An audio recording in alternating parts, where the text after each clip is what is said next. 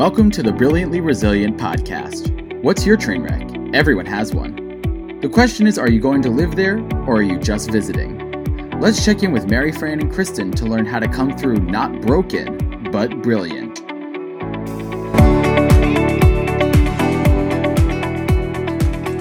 Hey everybody, welcome to another episode of Brilliantly Resilient Live. And before we jump into the really cool stuff that we're going to bring you today, we have a super important message for you.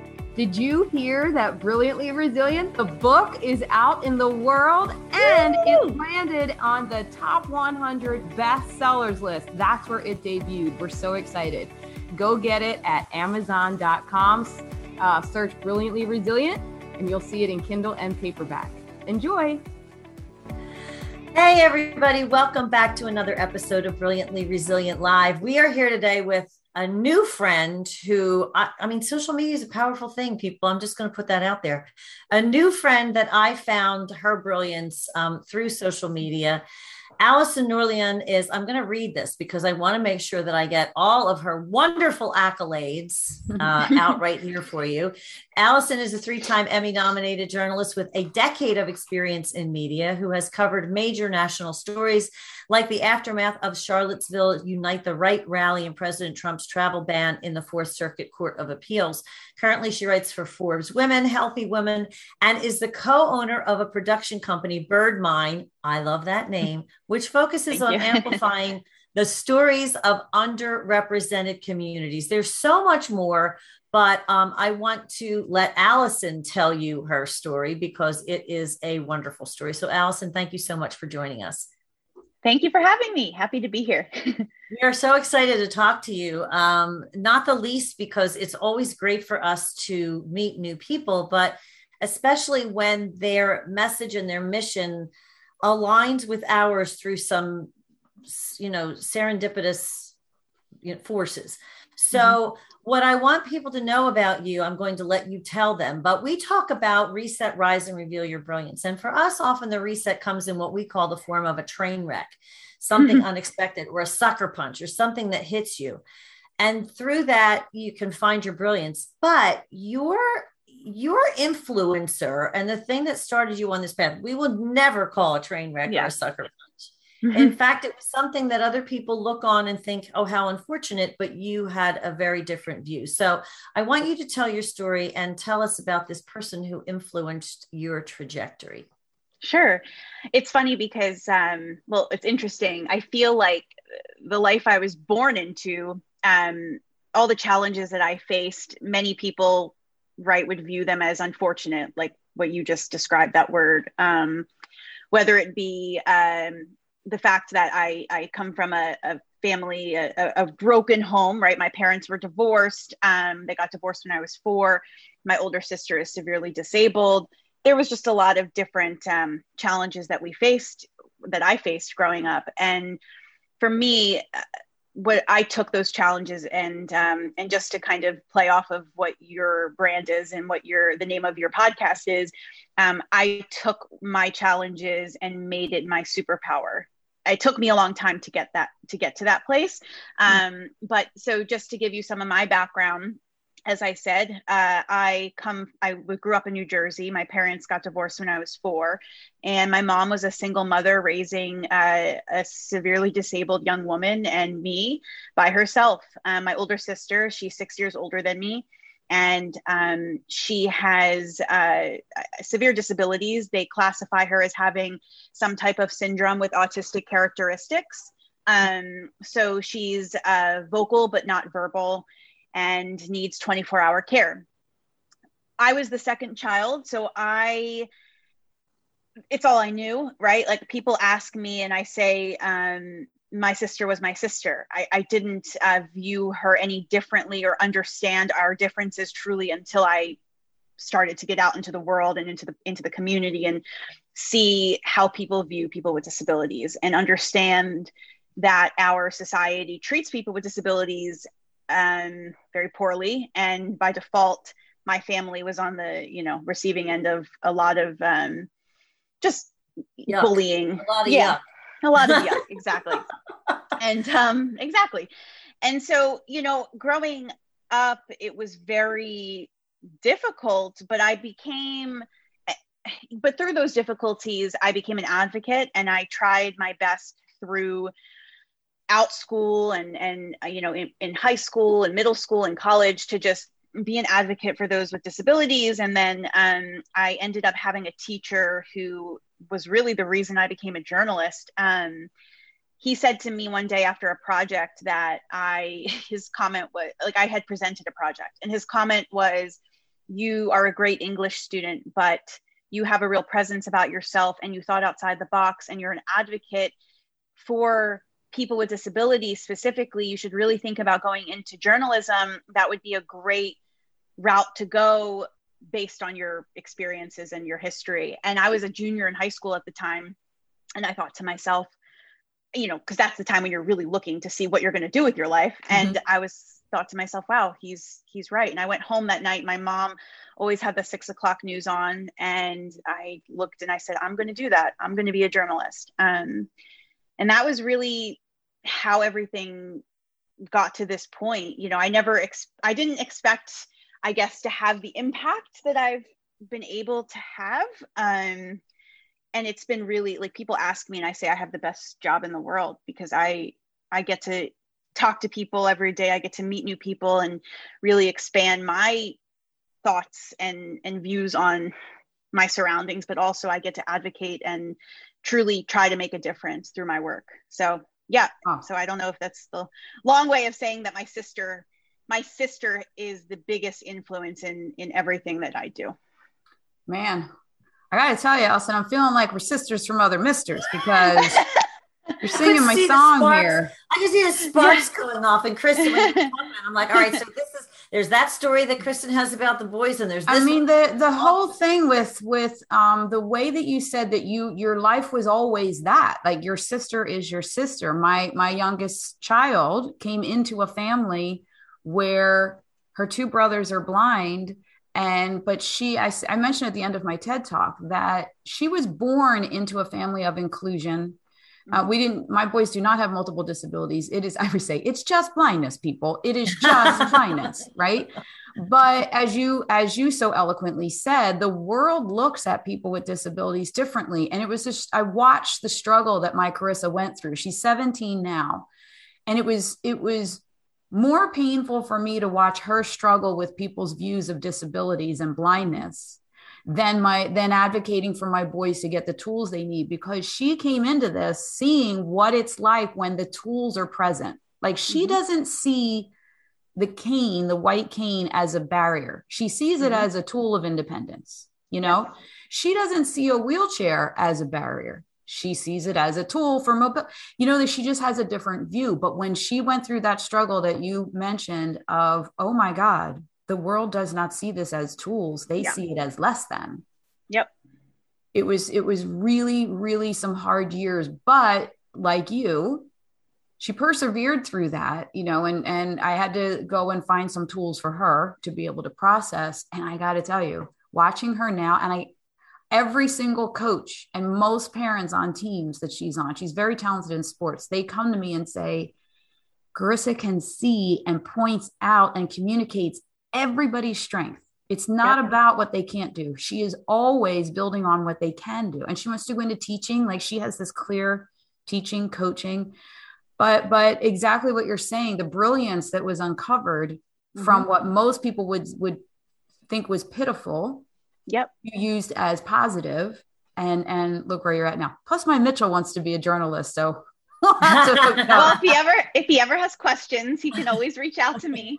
I told him he has to have a pen name though, because I'm a little nervous about what he's going to do to my brand with his personality and opinion. That's so funny.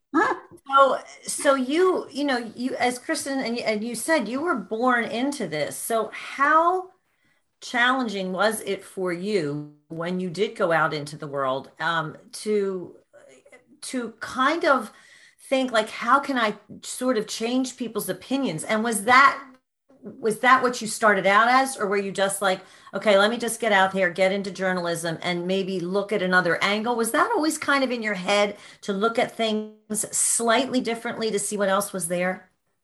I think so. To backtrack, the first incident that I experienced that made me realize my family was different was I was in second grade and I had a new friend that I met in class. And our mothers planned a play date for us. And this person came over my house. And I just remember my sister, like I said, she's vocal. So she makes noises. And so she was upstairs watching video, making a lot of noise. And this girl and I were playing Barbies in my living room. And she looked at me and said, what is that noise? And again, this is just like me remembering. I don't remember exactly what I said, but it was something along the lines of, that's just my sister, like not really thinking anything of it. So then my mom brought Becky down for lunch, and she's mobile. So she moves, she's not, she doesn't use a wheelchair. She can walk. And so she came into the room and she has she stims like people with autism do. So she has like tubies that she plays with. And so she came in the room and just being herself. And this little girl got very scared and started crying and immediately wanted to go home. And we never talked again after that. Yeah. And so that was my first experience of, wow, I just lost a friend because of my sister. And in my little brain, second grader brain, trying to process what just happened, not truly understanding. And then I had incidents like that as I continued on in school. And then in seventh grade, I was in English and we were reading a book called Flowers for Algernon. Mm-hmm. And it's a book that has a disabled character. And a bunch of people in my class started making fun of that character out loud and just making all of these jokes about people with disabilities. And I'm sure some of them knew I had a disabled sister. I don't really remember or know, but I went home crying. That's what I remember. And my mom and I discussed what I could do. And I realized I wanted to, this is really where the advocacy started. So in seventh grade, I brought my sister into school and gave a presentation where I discussed about disability, what living with a sister with a disability was like, and just tried to educate people on my perspective of disability and everything and how I viewed my sister and how they should view people with disabilities from my perspective. And to this day, I have people from that class who told me I changed their life and they never used the R word ever again. It changed their whole perspective. So I think from an early age, unconsciously, I was trying to change the way the world viewed disability, but not realizing that's what I was doing until I got older. And then once I became a journalist, I really wanted to focus on disability, but I was a TV journalist at first. And so a lot of times you're just covering the grind. I'm a general assignment reporter. I'm covering the crime and the natural disasters, the weather, all of these other things. And so every time I would try very hard to anything I could to focus on disability stories. And I actually ended up in Richmond, Virginia, which was the last TV station I worked at, winning a Catalyst for Change award from the Arc of Virginia for all the work I did about surrounding the disabled community. And then when I moved to LA with my husband for his career, I've really in the last few years come into my work. Like it's like the first half of my career was just getting a baseline, still doing the kind of advocacy journalism I wanted to do, but also doing all this other stuff that I really didn't want to do. And now I'm really focused on I'm focused on sharing stories of marginalized groups, specifically the disability community, and kind of have come into that. So that's what I'm really strictly doing now. So this is where we talk about Birdmind. Yes. I just want to say I'm patting myself on the back here because when I saw the name of the company, I thought, I wonder if this has anything to do with canaries and mines. And yes, it does. It does. Yes. So what happened was you went to LA and you do write for Forbes, you write for Healthy Woman magazine, but your baby, your sweet spot now is documentary filmmaking, and you formed a company called Birdmind. So tell us first of all about the name, and then tell us about what this means to you and what you're trying to accomplish through that. Of course. So Birdmind was started with my friend and business partner, Cody Leibowitz. We've known each other since we were interns, and we both became television reporters. To make a long story short, talked throughout our career, hoping to become documentary filmmakers because we knew the type of impact we could have doing that. And so fast forward, we start Birdmind. The name of Birdmind is actually has a lot to do with Cody's mother, who passed away several years ago. And she loved the Peanuts characters, and Woodstock specifically is said to be a canary, and then canary in the coal mine. Back in the day, you know, they used to warn the miners of danger. And as journalists, that's what we're doing. We're warning people of situations they need to be aware of. We're educating the public as journalists. So that's how Birdmind came to be. And my mother, who's an artist, designed our logo. So both our moms are incorporated into the name. Oh, that's cool. And so Birdmind, our whole focus, because Cody was an investigative journalist before we came and started partnering, and I've done investigative journalism. I also did a lot of I really tried to focus on social justice issues and kind of humanitarian issues. And so we've kind of combined our skills and our experiences and created Birdmind, which is focusing on marginalized populations of people, specifically disability. But right now we're working on 3 documentaries. One that is about a woman who was paralyzed in a domestic violence incident in her 20s and spent the better part of 2 decades depressed and even suicidal. And once she discovered a nonprofit that helps with people with disabilities complete obstacle course races like the Spartan or the Tough Mudder, it changed her life. And so now she's climbing Mount Kilimanjaro to raise awareness. Oh my goodness. That's amazing. And she's talk about daunting under the best of circumstances.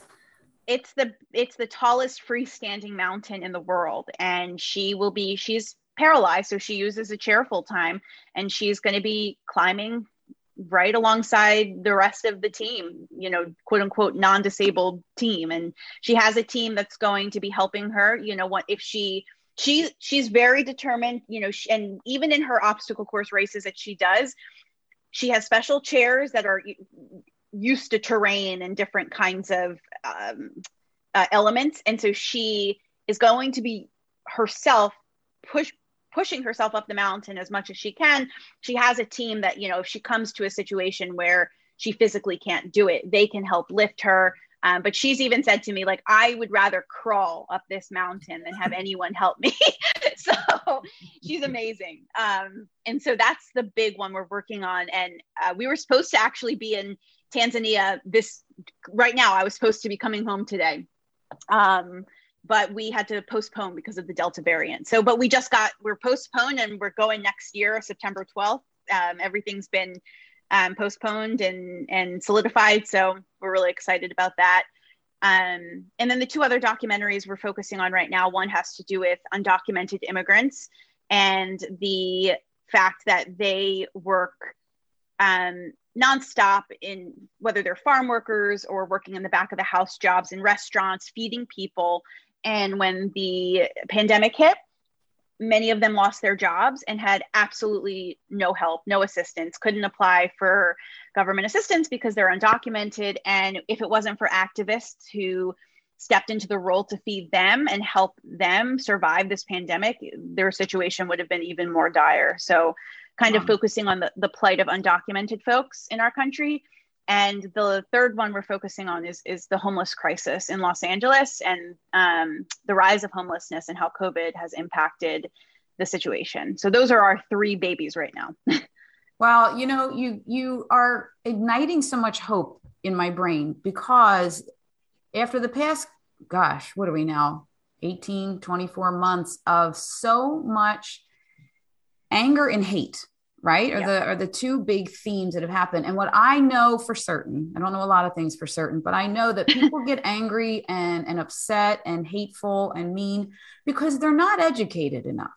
They don't have all the information, right? And it's all and watching how people with disabilities and the different populations that you're talking about with the documentaries you're working on, how they're treated and how they're thought of, if even thought of. Most of that comes from people just aren't educated on what they, you know, can do, you know, stop getting in the way of our access, you know, to tools and resources, and then wait to see what can happen. And the power of story is unbelievable. So the fact that you're combining that, advocating for them, educating the world on these folks in such a story way. And boy, aren't we all like so into story now, as we all got stuck at home and look at all the streaming things that everybody is, you know, downloading all this stuff. It's the perfect time. And I do feel like, even though this has been such a tumultuous time, this is the time in this world that people are ready to hear a different narrative. They're ready to watch a different story. I love the work that you're doing. Thank you. Thank you. And exactly what you just said with our homeless story specifically, what we've realized, and this is just an example, we've realized this perception that people have of the homeless community, right? Everyone thinks they're drug addicts, they're mentally ill, which, don't get me wrong, there is a percentage of homeless folks that do fit into that category, or if you want to box them in.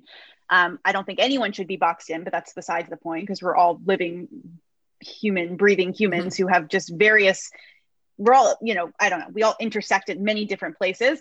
And so, but what we've come to find out, and what the statistics show, especially here in LA, is there's just such a large percentage of people who are working homeless. There are people who they are living in their cars and working 2 to 3 jobs, and they still cannot pay their rent because of how expensive it is to live in this town, in this city.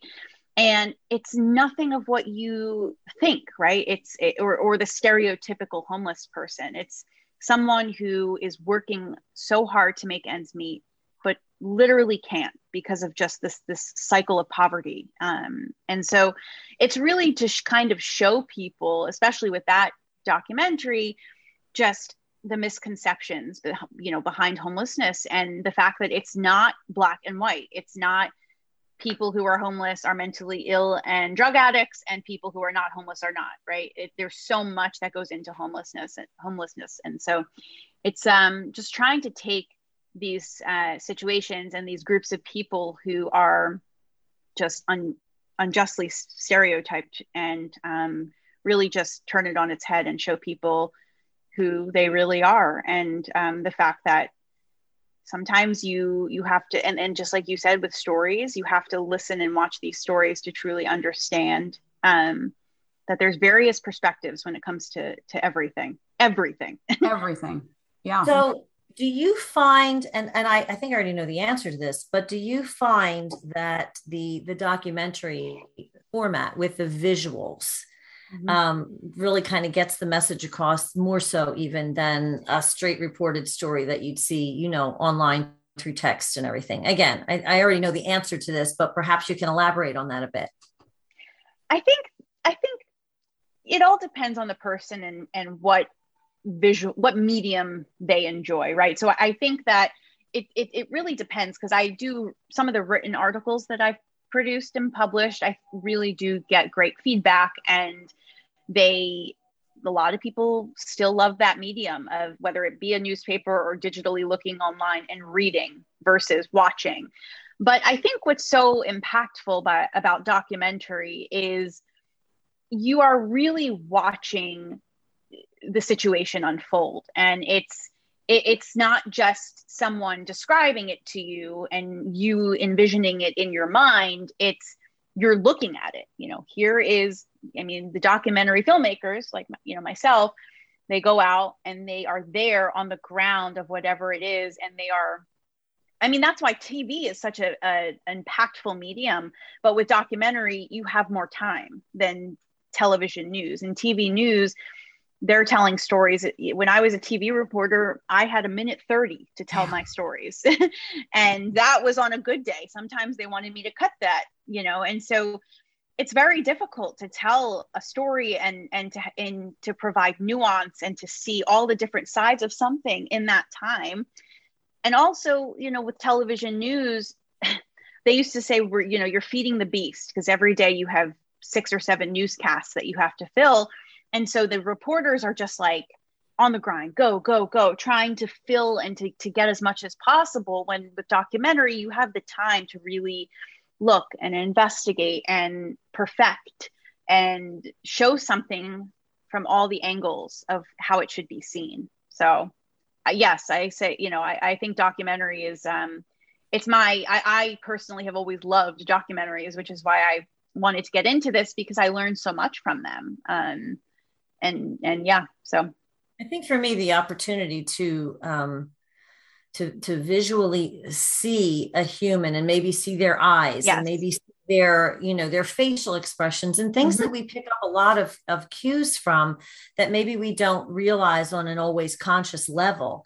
Those things might be available in a documentary format that you don't see that in a written text. So 100%. There's another element, I think, of power and connection there that humanizes the story that you're trying to tell. And at the end of the day, I would imagine that's ultimately your goal, is to make those human connections between people, like this is another human just like you. So yep, what we can do to help them.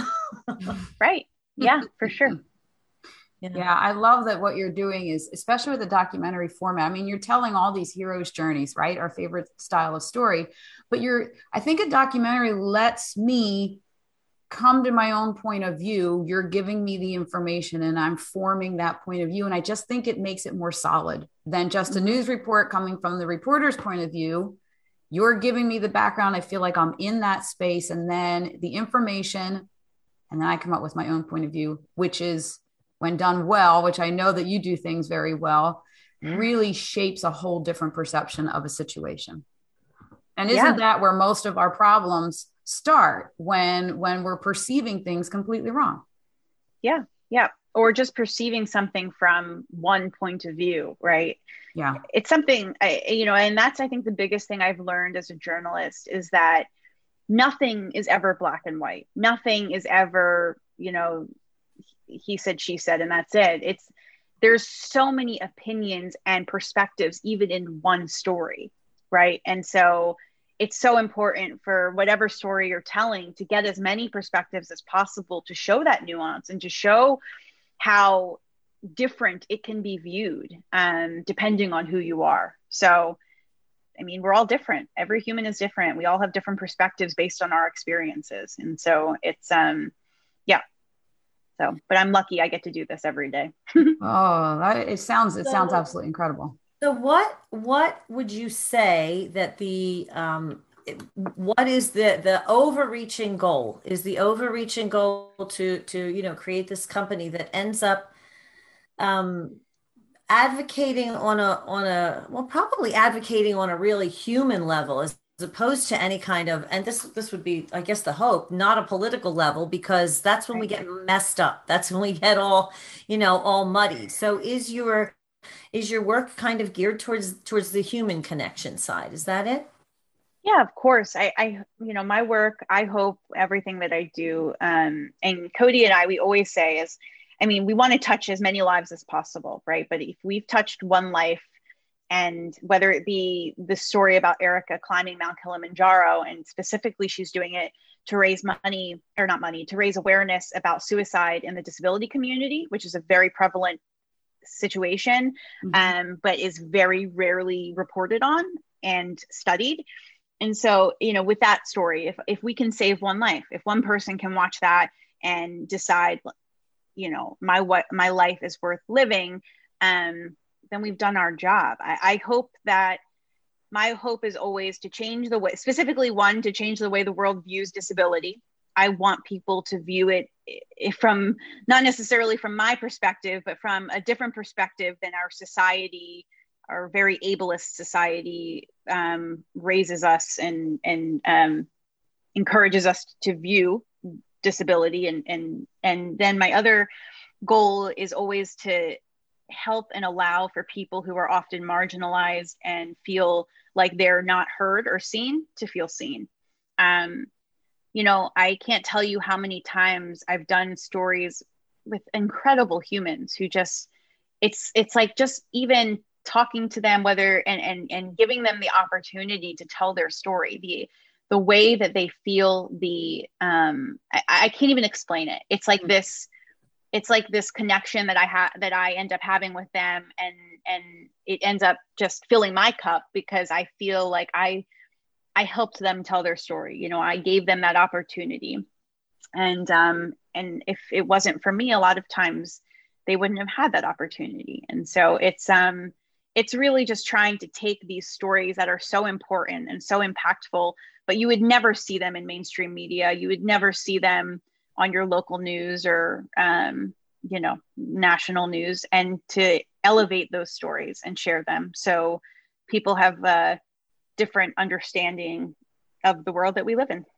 Well, I'll tell you what, too, I appreciate your work so much because, look, my oldest son was the first blind person I ever met. And then 3 years later, I had a second one. I had no idea of any stories of success. It was only stories of sadness. So I had to go find them. And I mean, I scoured the globe everywhere to find them over more than a decade.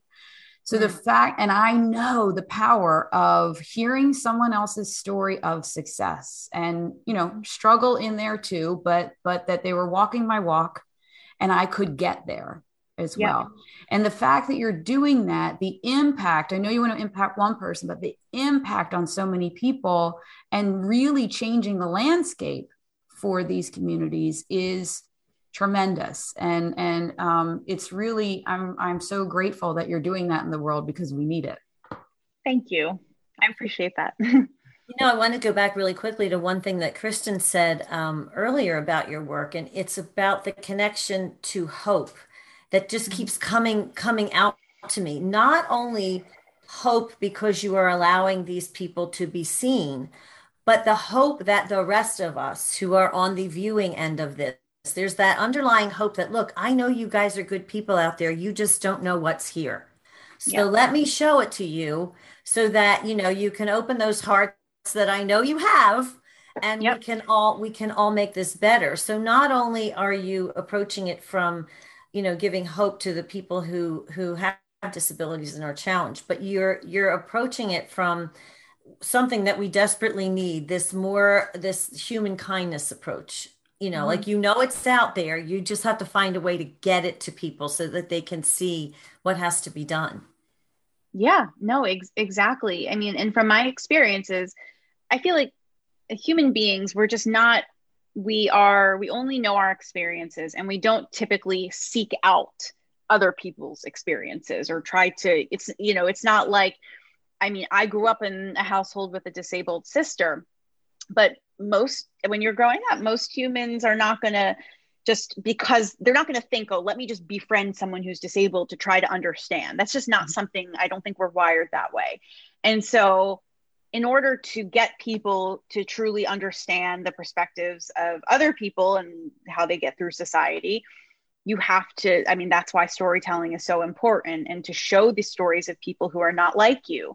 I can't tell you how many wonderful people I know, right? Who before me, they used the R word. They had never met a disabled person in their life. They had no perception or perspective on disability until they met me.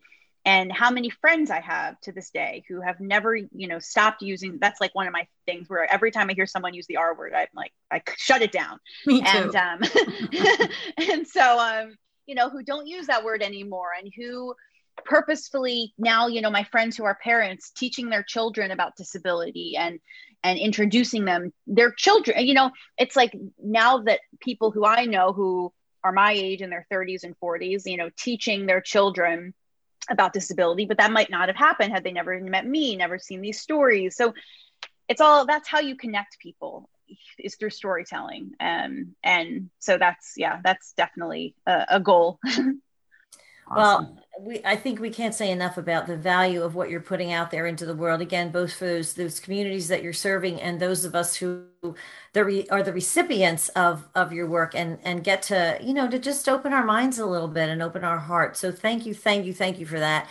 And I want everybody to know where they can learn more about you, where they can find you, where they can support your work. So tell us that.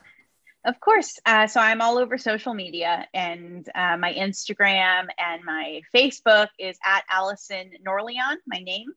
And then Birdmine also has social media pages, and that's at Birdmine Stories. And then I'm on Twitter too, personally, and it's at Allison Two Names. Okay, everybody, please take the time to check out her work, support Birdmine. And please, Allison, let us in our community know when your documentaries are out there, because we want everybody to see this and to be able to share in your brilliance and spread more of that good stuff around in the world. I will definitely keep you posted. Thank you so much for having me on. It was wonderful. Okay, everybody, that wraps us up. Check out everything on brilliantlyresilient.net. We got a lot of good stuff coming up for you, programs. I don't know, just all sorts of cool, fun stuff. Kristen, tell them about Actually, I was just sitting here as I'm thinking about this incredible conversation, and so much of this, we talked about your perspective and your perception, and we dive in a lot to your perception of your struggle. And I'm thinking, one really fast, easy thing you can do if you're struggling with that perception of your struggle, go on Amazon and get the book, Brilliantly Resilient, because we dive into that whole reset and the different elements about changing how you're looking at your challenges. Get the book, Brilliantly Resilient, on Amazon, and then let us know what you think, and we can send you some more resources to help you out with that. So there you go. Okay, everybody. This has been wonderful. Again, Allison Norleon, thank you so much for joining us. And we will see you all next time on the next episode of Brilliantly Resilient Live. Bye. Yeah. Thanks for tuning in to the Brilliantly Resilient podcast. Join our Facebook group and follow us on YouTube to be inspired with tools to reset, rise, and reveal your brilliance.